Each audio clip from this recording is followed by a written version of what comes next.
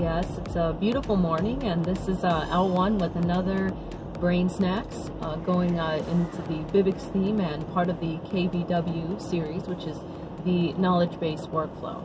So before I continue, just want to let you guys know that this is self-sponsored and all made possible by the Dynexum project. So, getting onto it real quickly, this is just a quick emotional intelligence tip here.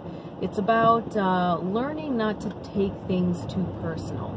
You know, when you're starting a business, especially those, you know, that involve networking or working with other people or working on a team, the biggest thing you're going to deal with, other than, you know, time management and organization and discipline, is how to handle rejection.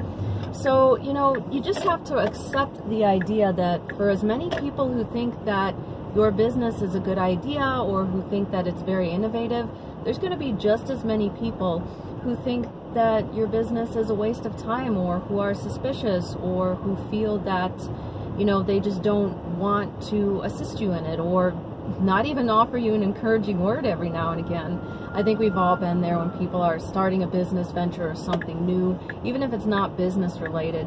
You have people who cheer you on, but then you also have the group of people who tell you that it's a bad idea and that you shouldn't be doing it, or that you're kind of crazy or stupid for wanting to do it. So, you know, how do you handle it? First of all, you know, as you've seen in our other KBW series videos, we do have, I would say, strategies involved on how to kind of almost, as the saying goes, nip it in the bud, meaning like, excuse me a minute, meaning that you're actually taking the time to kind of strategize beforehand to prevent anything from happening like that, you know, like planning presentations ahead of time, or learning specific rules and agreements between yourself and your team members in your business of what to talk about and what not to talk about.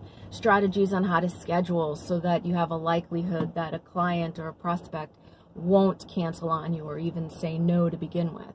So the thing is, though, you're still going to have people who will say no. And you know what?